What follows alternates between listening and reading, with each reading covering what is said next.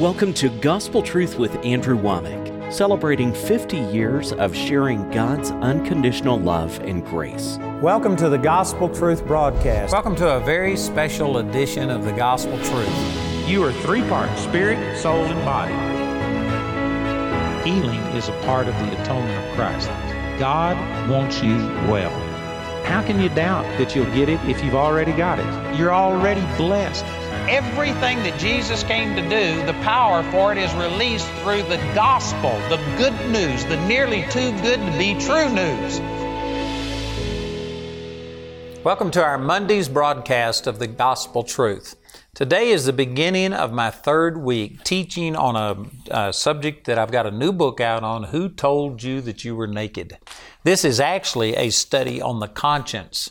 And I've already spent 2 weeks dealing with this. Right before I get back into today's teaching, let me just explain once again that we are in transition, moving from Colorado Springs up to Woodland Park.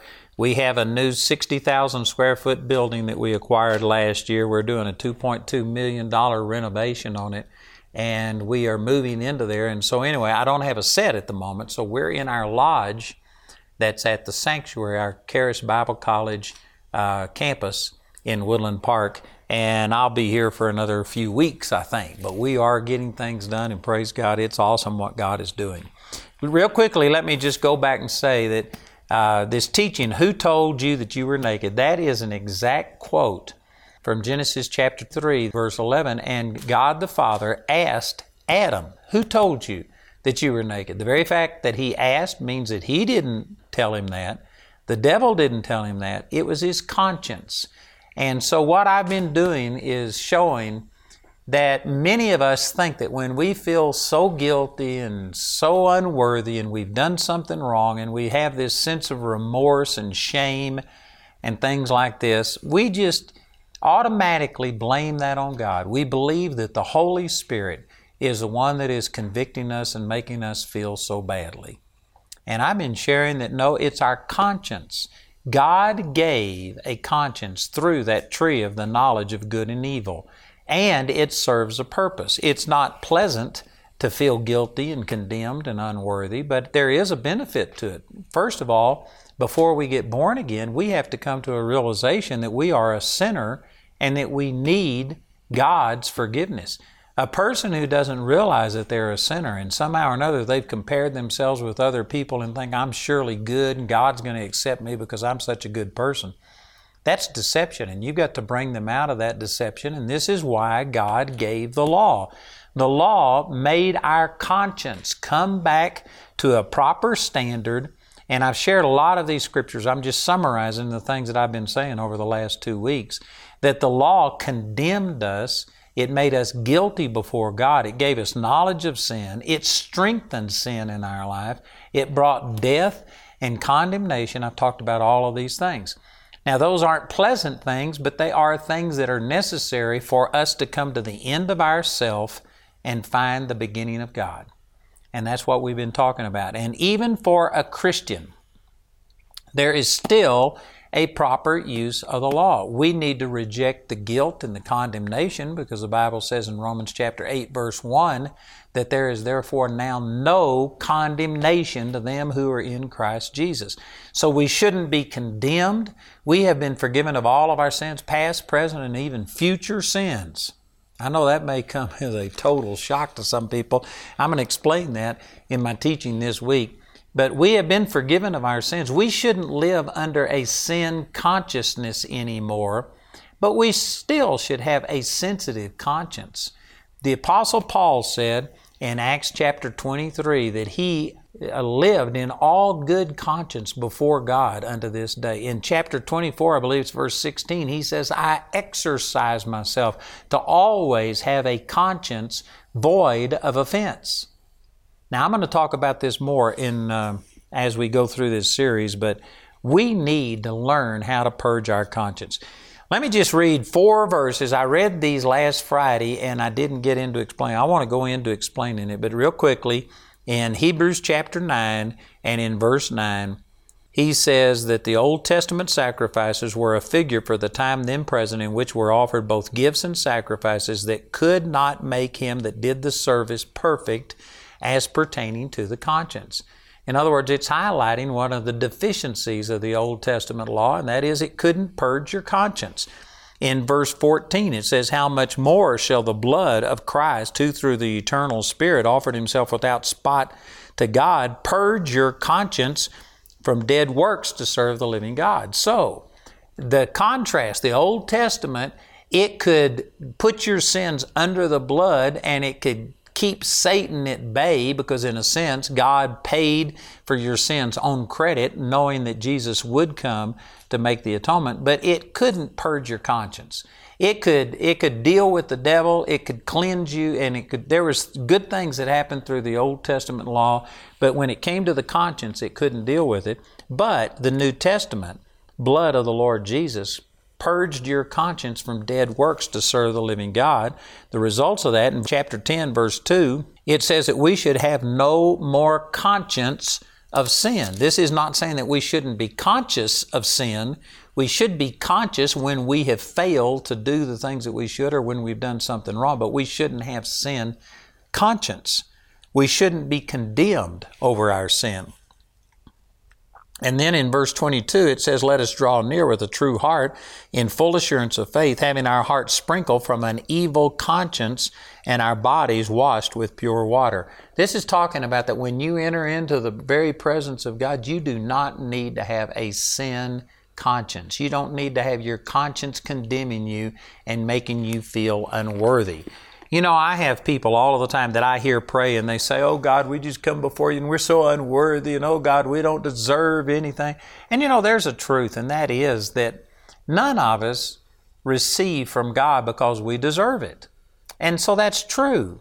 But to come in just magnifying our ungodliness and stuff is a function of an evil conscience. God doesn't want you to magnify all of your sin and unworthiness. You know, I heard Kenneth Copeland say this one time, and he said that if you feel like a little gnat on the back of an elephant when you come before God, in relation to God and how awesome and mighty He is, you are so insignificant, you are nothing and nobody. He says, then instead, if that's the way you feel, instead of talking about your smallness, talk about His great bigness, His goodness, that somebody as infinite and awesome as Him would love and acknowledge someone like you. Now, some people may say, but you're still acknowledging the same thing, but it's the emphasis. If you are constantly emphasizing your unworthiness, your conscience hasn't been cleansed. You ought to come, and it's nothing wrong with saying, "God, it's not because of myself, it's not because I am lovely, but because you are loved, that you love me." And you can acknowledge that. I think it's even beneficial and helpful to acknowledge that it's the grace of God that has caused all of His benefits to come towards you. But once you acknowledge it, man, go to praising Him for how awesome and how great and how good He is, instead of magnifying your unworthiness. You know, if you've been taught that way, if this is the way that you approach God, like for instance in the Old Testament it says, "Come into His presence with thanksgiving and into His courts with praise. Be thankful unto Him and bless His name, for the Lord is good and His mercy endureth forever." That's the way we're commanded to come into His presence. But most people come into His presence saying, "Oh God, we're so unworthy and we don't deserve anything." And they aren't magnifying the Lord. They're magnifying their unworthiness. If you do that, and if that's the way that you approach God, no wonder you don't enjoy praying. No wonder you don't enjoy spending time in the presence of God, because you just magnify, you amplify your unworthiness, and it just makes you feel ungodly and undone all of the time. You know, if I was your friend, and if every time you came around me, you got to saying, "Andrew, I know that I haven't done right, I hadn't treated you right, no, you've done this, but I haven't deserved it." And if every time you got around me, your sin was just amplified, and if you thought that every time I got around you, I was going to be pointing out everything that you did wrong. You might do 99 things right, but if you do one thing wrong, I'm not going to give you a compliment. I'm just going to point out what you've done wrong. Even if somehow or another you still like me, even if somehow or another you wanted to be around me, you would not enjoy it, and eventually you would quit coming around me if every time we got together it just magnified and amplified your sin, your failures, everything that was wrong. You wouldn't like being around people like that. Well, sad to say, that's the way people are with God, and it's a wrong understanding. God is not the one who is condemning you. God is not the one. He's the one who said, who told you that you were naked? Who told you to be ashamed? Adam, who told you to be afraid and to sew fig leaves? It wasn't God. God did not shun them. God wanted them to run to Him, but instead they ran from Him because their conscience condemned them. So let me go back to Hebrews chapter 9, and let me just go through and show you how you begin to deal with this conscience that has been activated and by the law and has been condemning you. So in Hebrews chapter 8 and chapter 9, really I wish I had time to do the whole book of Hebrews. I don't. But this is a powerful, powerful book. In Hebrews chapter 9, he begins to say this in verse 1. He says, "Then verily the first covenant had ordinances of the divine service and a worldly sanctuary. For there was a tabernacle made, the first, wherein was the candlestick and the table and the showbread, which is called the sanctuary." What he's doing, he's going back. This book was written to Hebrews. In other words, Jewish people who had lived under the law, and they were well acquainted with the Old Testament law. And in the Old Covenant, God gave them a tabernacle, and He told Moses to make this tabernacle after the pattern that he saw when he was on the mount. This is talking about when Moses went up into the presence of God. And I don't know if he saw a vision or if literally heaven was opened and he saw into heaven. But in heaven, there is a temple. And there are all of these different pieces of furniture in the temple. And Moses saw that. And God told him to make representations of all of the things that he saw when he was on the mountain. That's what this is referring to. So in verse 3 it says, "And after the second veil, the tabernacle, which is called the holiest of all." Again, just real briefly, for those of you that aren't aware of this, the Old Testament tabernacle had let's say that this was the whole temple area right here, or tabernacle area. There was a large enclosure like this, but then inside of it, relatively small, there was a tent pitched, and this tent was divided into two parts. The outer part, the priests could go into every single day, and they had jobs that they had to perform. They had to put the showbread there. They had to light the candles. They had to put incense, which was the prayers of the saints, and they had to do all of these kind of things.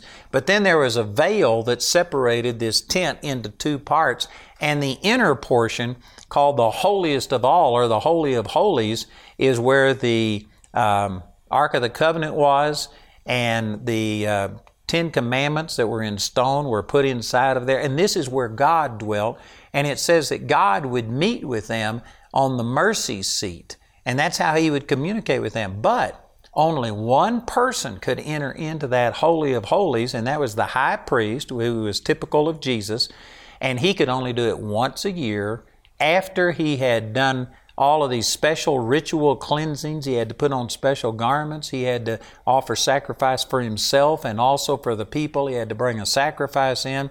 And this isn't in Scripture, but the first century historian Josephus, who was a Jew, and he wrote a history of the Jewish people for the Romans, he wrote in his writings that they actually tied a rope around the foot or the ankle of the high priest, and they let the rope extend out into the holy place, because if the high priest went into the Holy of Holies and if he hadn't done everything just right, God would strike him dead and they couldn't go in after him. He would just rot and it would be terrible. And so they put a rope around his ankle so that if he was struck dead, they could drag him out and bury him. Man, that was severe. Holy God was separated from unholy man, and only one person could go in once every year after they had done everything just perfect. So this is what all of this is describing. So let me go back to verse 3. It says, "And after the second veil, the tabernacle, which is called the holiest of all, which had the golden censer and the ark of the covenant overlaid round about with gold, wherein was the golden pot that had manna, and Aaron's rod that budded, and the tables of the covenant." Each one of these things is very significant. And again, the Jewish audience that the writer of Hebrews was writing to would have understood every single thing. The rod that budded is when Aaron, some of the people came and said, we reject Aaron as being the priest. We're all priests. We're all Levites. We should all have access to God. And so God says, I'll show you who I chose. And so He had every single person bring their staff, and Aaron brought his staff, and they laid them up before the Lord in the tabernacle, and overnight Aaron's rod began to sprout and produce almonds. Now, it was a stick that had been cut off. It wasn't connected to anything. It was miraculous, and this was a way of showing that God chose Aaron and his line to be the priest, and all of the other people needed to accept that and take a secondary position to that. So every one of these things that it mentions right here is something that the Jewish people would have understood. They were articles in the temple. And then in verse 5, and it says, talking about the Ark of the Covenant, it says, over it the cherubims of glory shadowing the mercy seat, of which we cannot now speak particularly. Now this is really important. I read this for many years and wondered, why can't you speak about the cherubs overshadowing the mercy seat? Every other piece of furniture, the showbread, the table, the altar of incense, the candlesticks, every single thing in here, it has something that has now been fulfilled in the New Testament, and it was a beautiful picture of, how we relate to God. But when it comes to these cherubims of glory overshadowing the mercy seat, he says we can't talk about them now. And I read that for years, wondering about why can't we talk about them? What does this mean?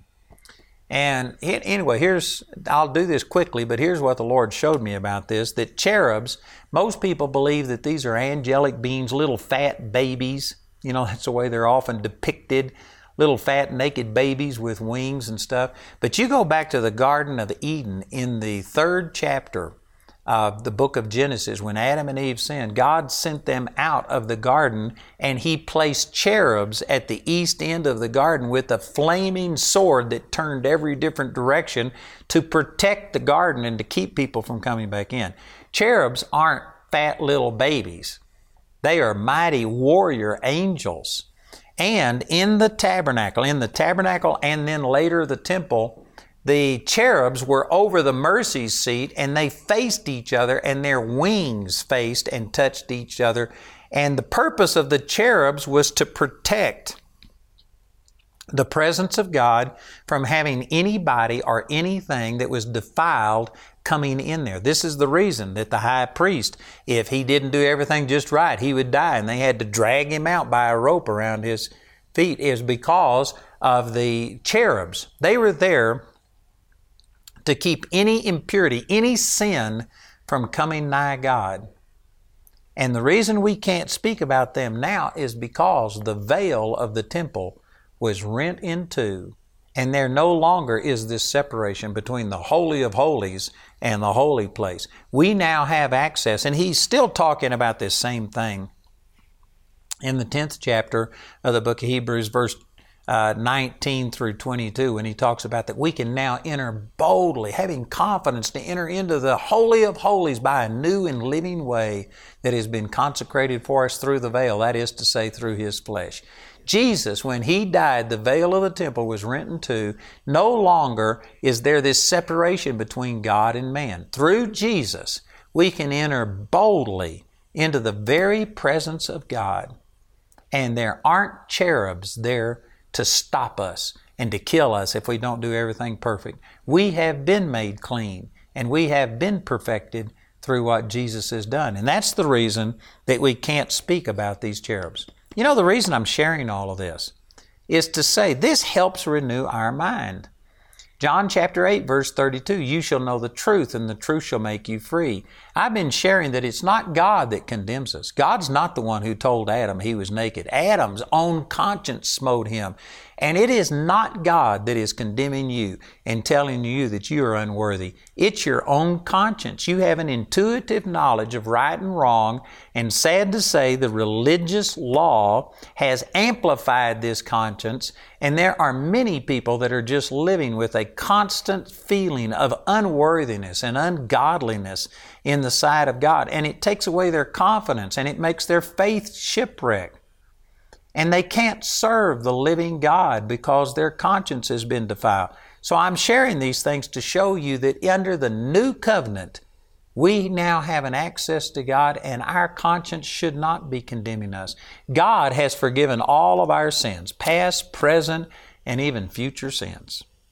You know, I'm talking as fast as I can, and I probably won't get to this on today's program, but right here in this very chapter, the 9th chapter of the book of Hebrews, I'm going to show you that even your future sins have been forgiven so that you can enter boldly into the presence of God without fear of God condemning you.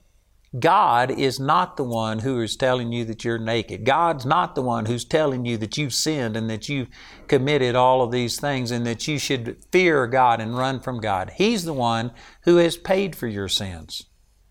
And so we're going to keep going through all of these scriptures, but God is not the one who is bringing this condemnation. These cherubs are gone.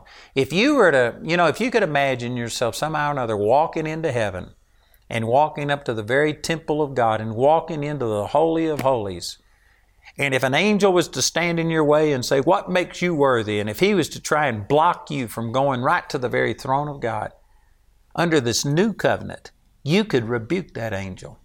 You could tell him, it doesn't matter if an angel, Paul said this in Galatians chapter 1. He says, if an angel preaches any other gospel unto you than that which I have preached, let him be accursed.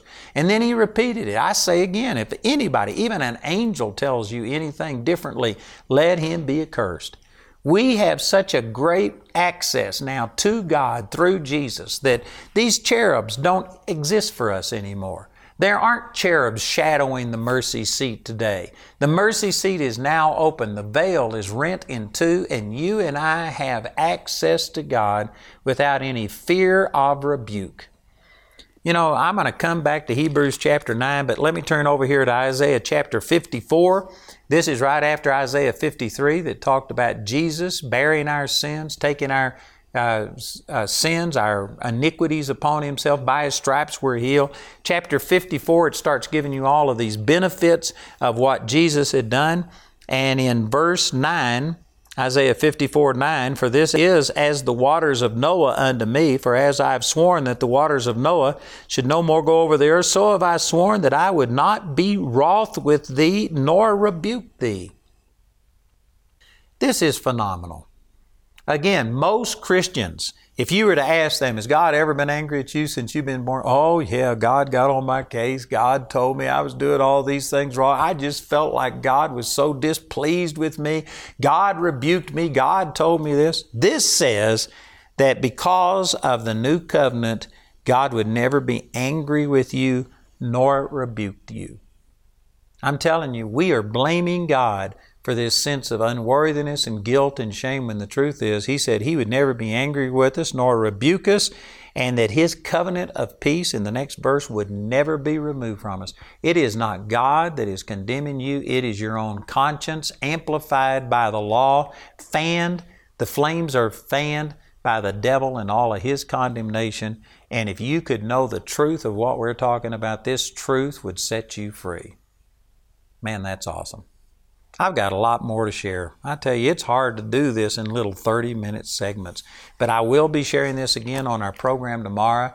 I encourage you to tune in. And also, we've got this brand new book entitled, Who Told You That You Were Naked? Man, this is powerful. It's a study in the conscience. I also have DVDs and CDs on this. If you'll listen, our announcer is going to give you information about how you can get these products. And I encourage you to please call or write. Get these materials. They'll be a blessing to you. And join me again tomorrow as we continue the Gospel Truth. We hope you enjoyed this edition of the Gospel Truth. Andrew would like to extend a special thank you to the grace partners of Andrew Wommack Ministries. Your gifts make it possible for us to broadcast this message consistently all around the world. Because of your contributions, we've been able to put free ministry materials into the hands of millions in need. If you're not already a Grace Partner, we ask you to pray about becoming one today. Andrew's teaching titled, Who Told You That You Were Naked, is available in a 4-part CD album or in a DVD album made from our daily television broadcast.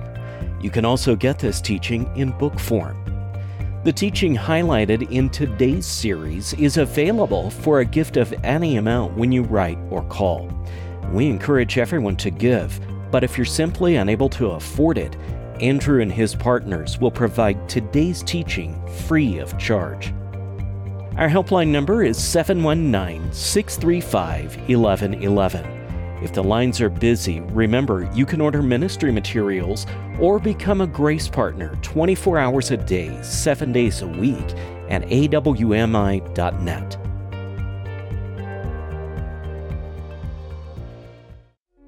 Our lives were turned right side up when we came to an Andrew Wommack event back in 2006. Our daughter Hannah was just given 2 weeks to live, but at that conference she was prayed for, and praise God she was miraculously healed, and she's 100% well to this day.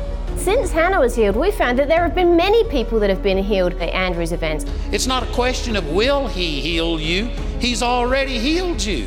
I mean, Andrew just gives it to you like it is. And every time I leave one of these conferences, I am changed for the better. Every single time there is a revelation that he shares with us, that God has given him, that I make sure I make it my own. When you attend a Gospel Truth Conference, you're going to be inspired by powerful praise and worship with Charlie and Jill LeBlanc and Andrew teaching the life-changing Word of God. There are prayer ministers there as well. Join Andrew and special guests at a Gospel Truth Conference near you. Go to awmi.net/conferences for more information.